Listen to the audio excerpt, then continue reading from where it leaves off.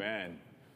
Hey, just before I share a few thoughts with you out of the Gospel of Matthew tonight, just a couple of reminders. Next Sunday, we're having just one service at 10 a.m., so not our normal two services at 9 and 11. And even though this is Christmas Eve and we probably do have a few visitors, I think you realize that if you want to get your normal seat next Sunday at 10, you probably ought to get here a little early, okay? Then don't forget that our Wednesday midweek services resume on Wednesday, January the 4th. So next Sunday at 10 and next January the 4th at 7 p.m. here at the Oasis Church. God came to earth in the person of Jesus Christ, and the world has never been the same. And I want to share with you a few thoughts out of the Gospel of Matthew concerning some folks called the wise men that you are probably familiar with and that we sung about tonight. In the Gospel of Matthew, Matthew writes this: after Jesus was born in Bethlehem, Matthew chapter 2, verse 1, in the time of Herod, there came wise men from the east, saying, "Where is he who is born King of the Jews? We have seen his star rise, and we have come to worship him." That was their purpose. Coming to worship him. Down in verse 11, they come to the house where Jesus is now at. They see the child and his mother Mary. And the Bible says that these wise men bow down and worship him. Then they open up their treasure boxes and they give him gifts of gold, frankincense, and myrrh. I want to share a lot with you in a short amount of time tonight. So I don't expect you to absorb it all any more than I'm going to absorb it all. What I am hoping and praying for is that what you've already experienced tonight and what you will hear from me tonight may cause you to reflect, to pause, to consider, to think about who or what it is you worship and what are you living for. And are you living right now for what really matters? What is of greatest and highest value? Is what you are living for and pouring your life into, is it going to matter 100 years from now when you're dead and in eternity like everyone else before you? Is it going to matter 1,000 years from now? Is it going to matter 1,000,000 years from now? Or is what you're living for just what you can grab that the world is offering you right now that you can't take with you or isn't part of eternity? I think the wise men have a lot to teach us, and so I want to talk about their worship tonight in sort of some different aspects. First of all, let's talk about who are the wise men. We hear about them, right? They were a very unique and powerful and influential group of people in the ancient world that were both political leaders and religious leaders. They carried a lot of weight. They were very influential. They were esteemed. They were honored for their wisdom and their insight. They were astute in many different areas of wisdom and knowledge. And one of the areas that they were experts in was astronomy, the study of the planets and the stars and all of that. And so it's very interesting to me that God chose a star, something that would be very fitting, very familiar, something that these wise men would be very comfortable with to lead them to God. And God is the same way today. He will meet every one of us where we are.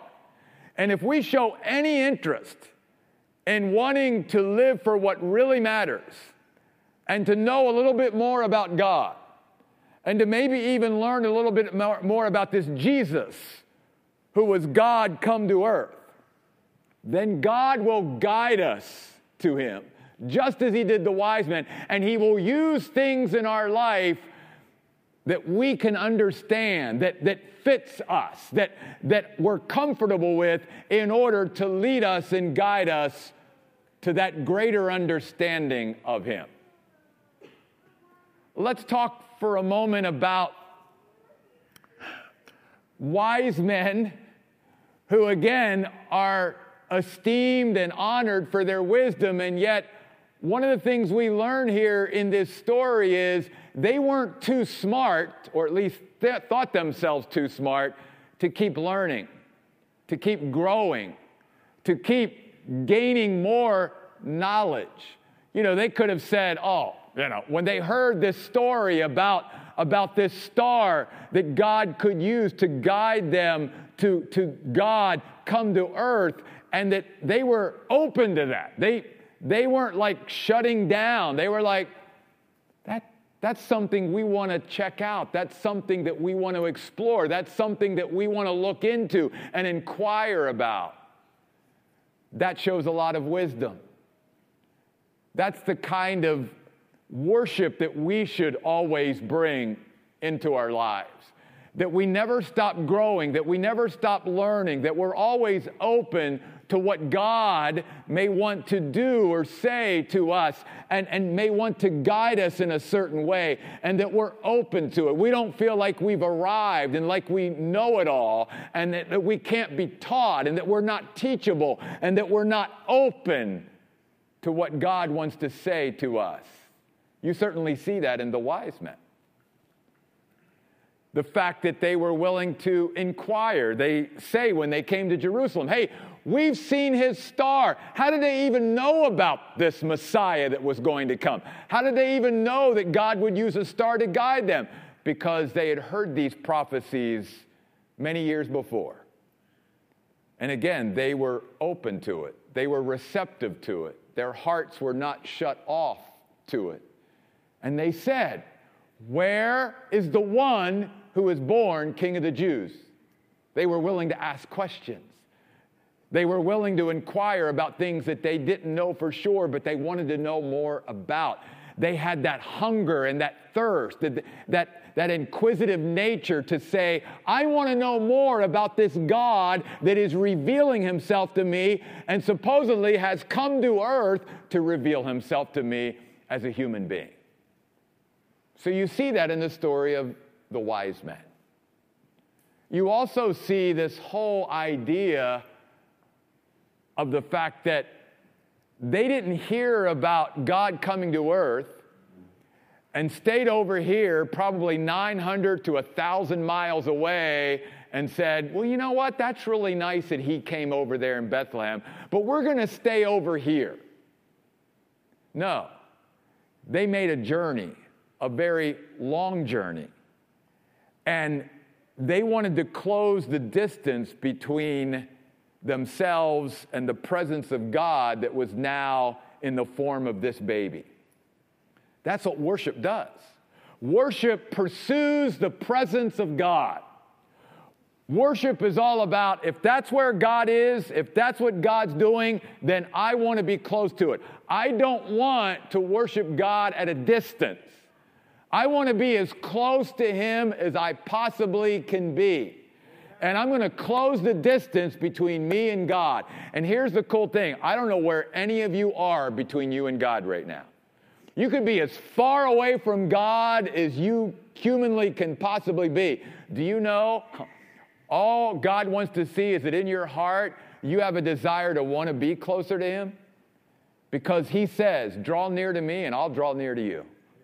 And there's no distance that you and I can be from God that's too far. No distance. It doesn't matter what you've done, what your background is, or where you come from. God can close that distance as long as he sees that you're willing and that you want more of him. And that was the wise men.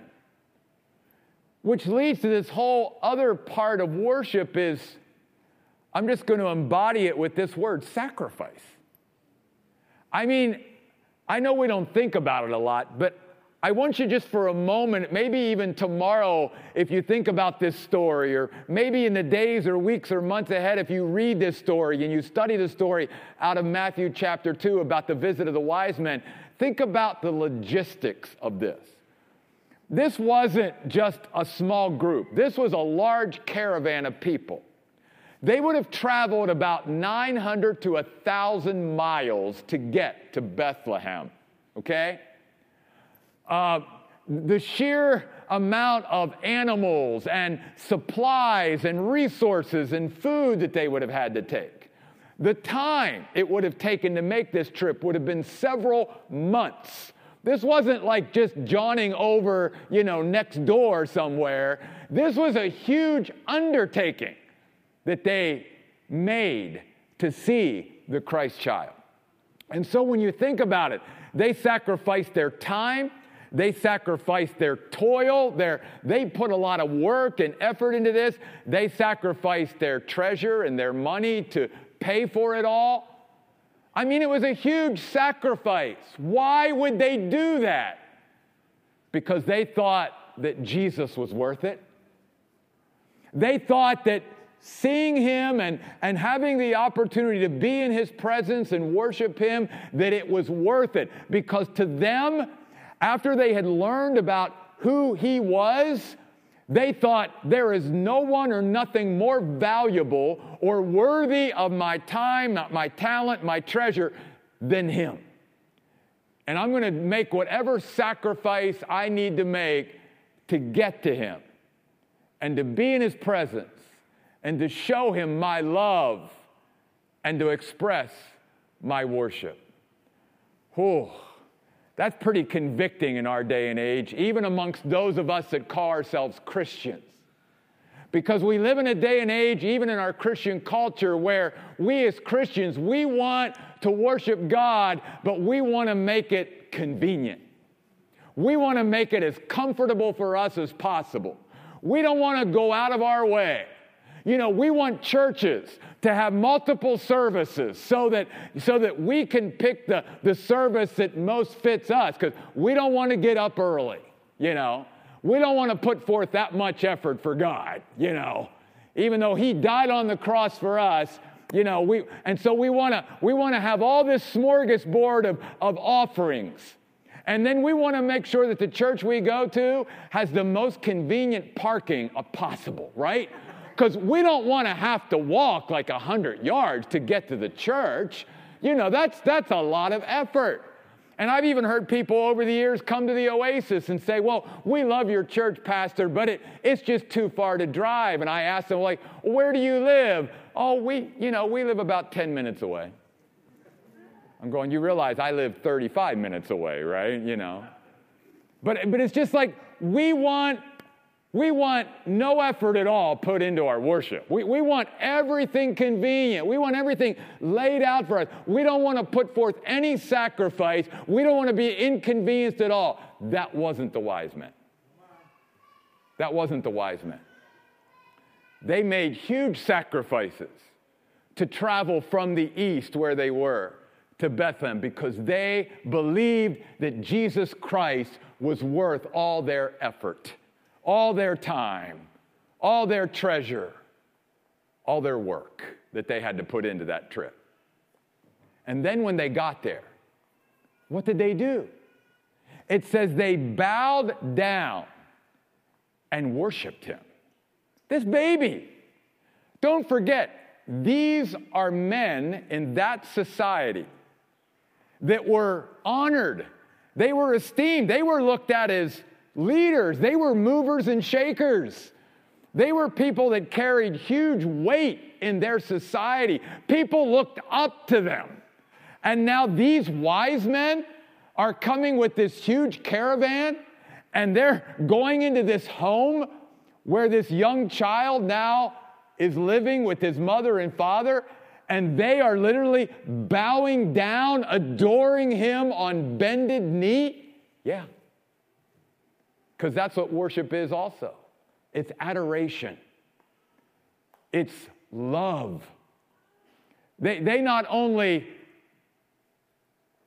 thought that Jesus Christ was someone that they would admire and that they were in awe of, and that's part of worship as well. Being in awe of our God and who He is and what He's done, admiring Him, adoring Him. But then it goes on to say that when they came into the home, they worshiped Him.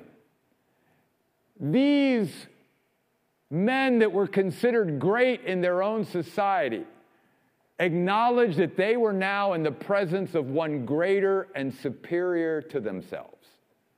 And they bowed down and worshiped Him. A baby, but no ordinary baby. God come to earth in the person of Jesus Christ. You know, the Bible tells us that one day every knee will bow and every tongue will confess that Jesus Christ is Lord to the glory of God the Father. See, it's not a question of will Jesus receive worship from every last human being who's ever lived. It's just how will that worship take place? Will it take place one day in eternity because you have to or because you want to? Remember, all of us are worshiping someone or something right now in our lives. We are, because that's how God created us. He created us to worship, to live for what matters most, to find out what is of greatest value and worth. In fact, I think that's one of the reasons why the Bible makes sure that the story is told about the wise men. Because you know what wisdom is? Wisdom is the skill of living life. The skill of living life for what really matters. What is of greatest value. It's not only being able to determine as we move through life between making a decision between what's good and bad. I mean, most human beings can do that, right? That doesn't take a lot of wisdom to determine what's good and bad. Not that human beings still don't choose what's bad. But wisdom is being able to choose between what's good and what's better. Or even between what's better and what's best. That's wisdom. And that's why the wise men are such great examples, not only of wisdom, but of worship. Of being open to God speaking to them.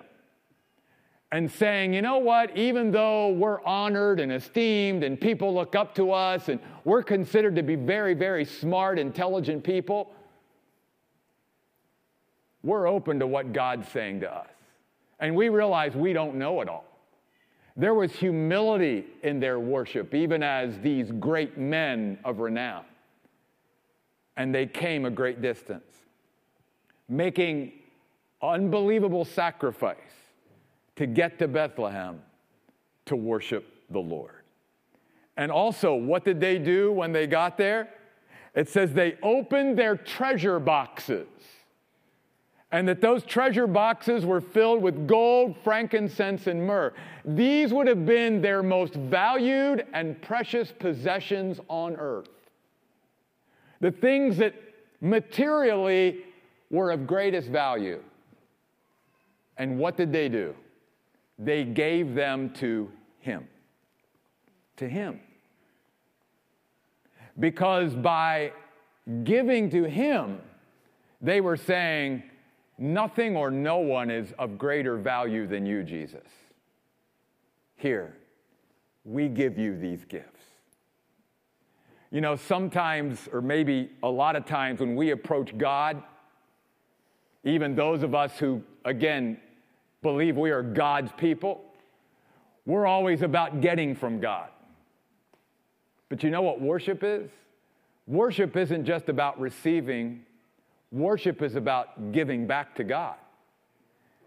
Worship is about giving God our lives, our time, our talent, our treasure. It's about giving back to God our praise, lifting Him up, exalting Him, singing songs of praise to Him. Because we believe that there's no one or nothing that is of greater worth or value than Jesus Christ, our Lord and Savior. that's the message of Christmas. That's the message of the wise men, is that the wise men are saying to us, there is no one or nothing that you could ever pour your life into and give yourself to than Jesus Christ.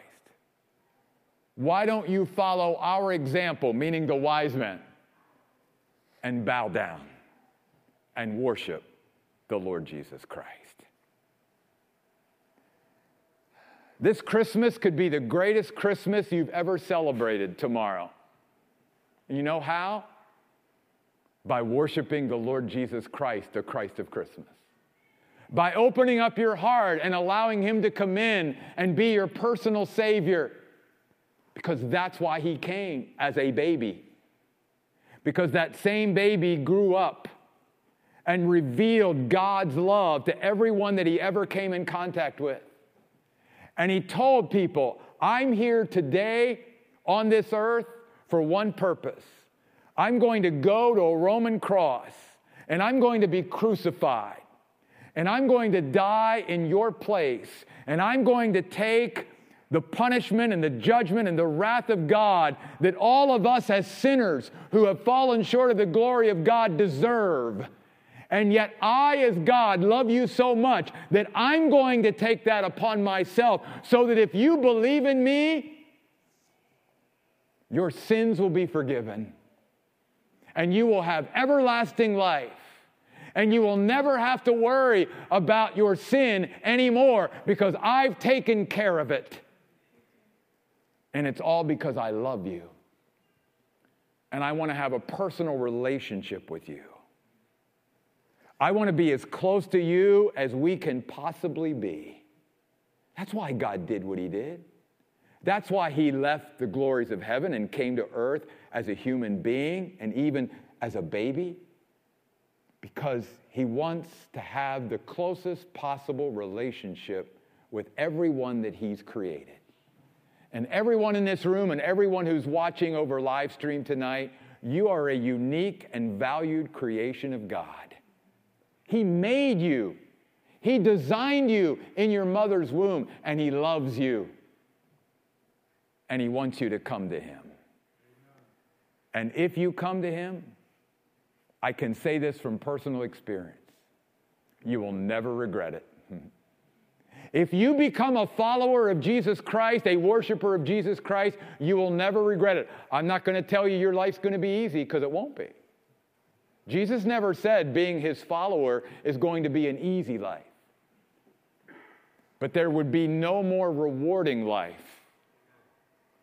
No more life that will fulfill you and satisfy you, because there's nothing that the world can offer us as human beings that can totally fulfill and satisfy. Only Jesus Christ can totally fulfill and satisfy. And I am going to pray over all of you tonight. And I'm even, as a pastor, going to plead with some of you. Give your life to Jesus tonight. So that when you wake up tomorrow, you can celebrate Christmas like you've never celebrated it before, because you will truly, personally know the Christ of Christmas. And like the wise men, you have come to a place in your life where you are willing to come to Him and worship Him, because you believe that there is no one or nothing of greater value or worth than the Lord Jesus Christ. I'm going to ask our worship team to come back at this point. I'm going to ask those that are helping us with the candles to go ahead and get set in place. In just a moment, I'm going to ask you all to stand. And when you stand, we're going to light your candles. Just a couple of quick directions so that we don't have a fire. Okay? Make sure that you're not tilting a lighted candle, that the lighted candle stays straight up, and that you are taking the unlighted candle to light off the lighted candle. And when everyone has their candle lit, you know, it's going to be a great way to just dim the lights and just see the light of God in this room. Because the Bible tells us that God is light. In him is no darkness at all. And when we have Jesus Christ in our life, we become light through him. And so why do we do Christmas Eve candlelight services? It is very symbolic and a powerful reminder that now we have the light of God, and God wants us to let our light shine. So let us shine the light of God out in this place today. And not only with the candle, but from our heart, let us shine the light of God out through our lives as we live for him and worship him every day. Would you stand with me? And I'm going to just say a quick prayer, and then we're going to go into just worshiping the Lord tonight as we end our Christmas Eve service. Father, I pray tonight